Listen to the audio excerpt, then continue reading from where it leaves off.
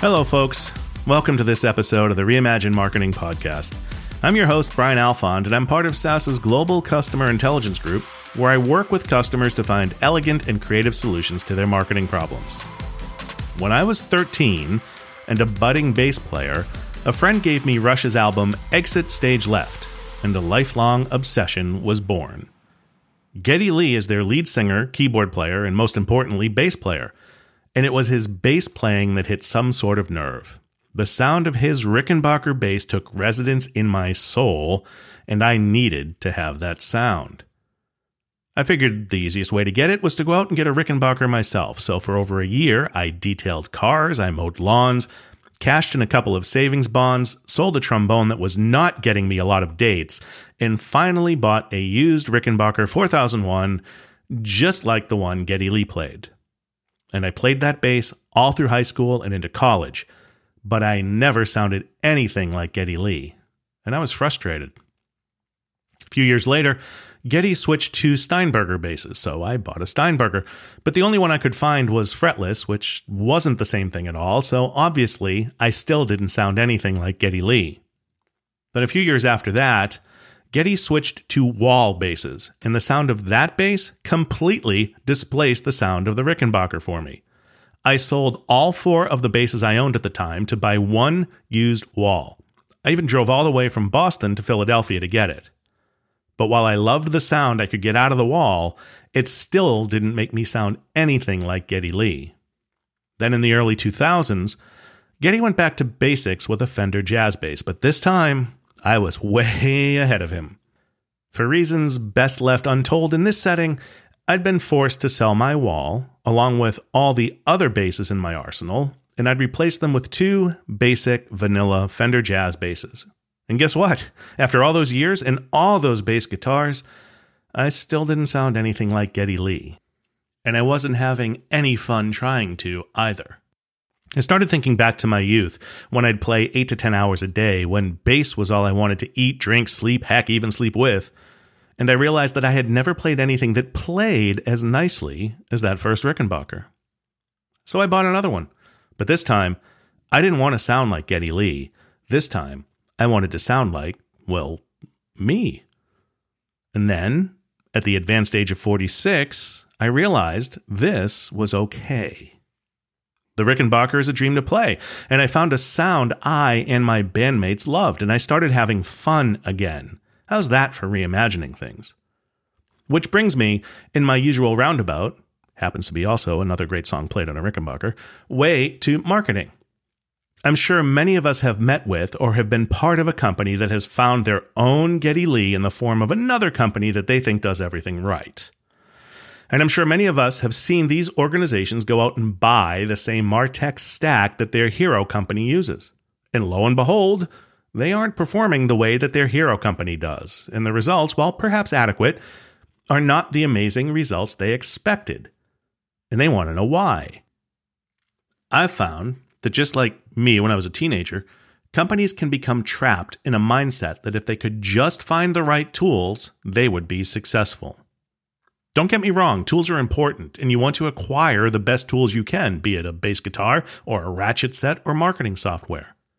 But for young bass-playing Brian, well, my failure was a failure of vision. Inspiration and emulation is all well and good, but at some point, you have to set your own goals that take your own abilities and situation into consideration. I'm not sure a company can be successful with a pure emulation strategy. If the culture is different and the people are different, but the goals are the same, can they succeed?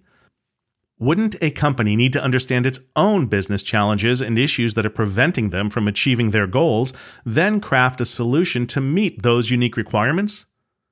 And sure, it may involve some or all of the solutions that the competition uses. Or it may not. Trying to be something or someone you aren't could end up being a massive waste of time and money. And even if you use the exact same tool set as your competition, your results are most likely going to be different. Because your business is different. And just like there's only one Geddy Lee, there's only one of you or of your organization. As I was thinking about my days as a wannabe rock star, I realized there are other parallels in the mistakes I made then to what I see in my professional life now. For example, I can now admit I suffered from what my bandmates would describe as shiny thing syndrome. Bases aside, I always was attracted to the newest and hippest technology. A black light lit amplifier? That looks wicked cool. Yes, please. But did it help my sound at all?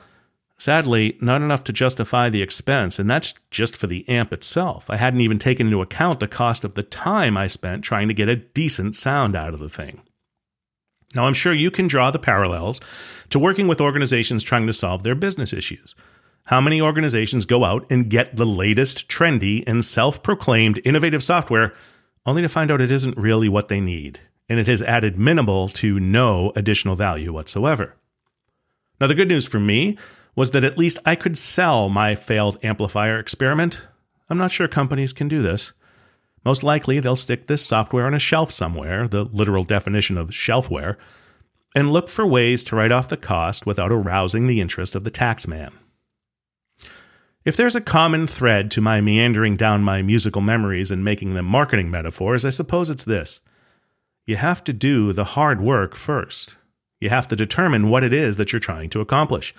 Understand what you need to get that done, understand what's in the way of you getting it done, and understand how you can address those issues. Like I said, it's the hard work, and organizations often need help with this. Fortunately, I've enjoyed a career of helping organizations with this, and over the past 20 years, have worked with others who also excel at taking reimagined goals and crafting processes, teams, and technology solutions to make them a reality. So I guess I'm saying don't be afraid to ask for help. After all, if it was easy, I'd probably still be out there trying to be a full-time rock and roller. And trust me, no one should ever see me in leather pants. On that distressing visual, I'm slightly nervous to say that if you enjoyed today's show, or even if you didn't, you can head on over to sas.com/reimaginemarketingpodcast, all one word, to join in the conversation. You can subscribe to the series on your favorite podcast platforms too. Just search for Reimagine Marketing. If you have topic or guest ideas or other feedback, please email us at reimaginemarketingpodcast@sas.com, where, once again, Reimagine Marketing Podcast is all one word. I appreciate you listening, and I hope you'll consider joining me next time. Until then, this is Brian Alfond, hoping all the important things in your life are good.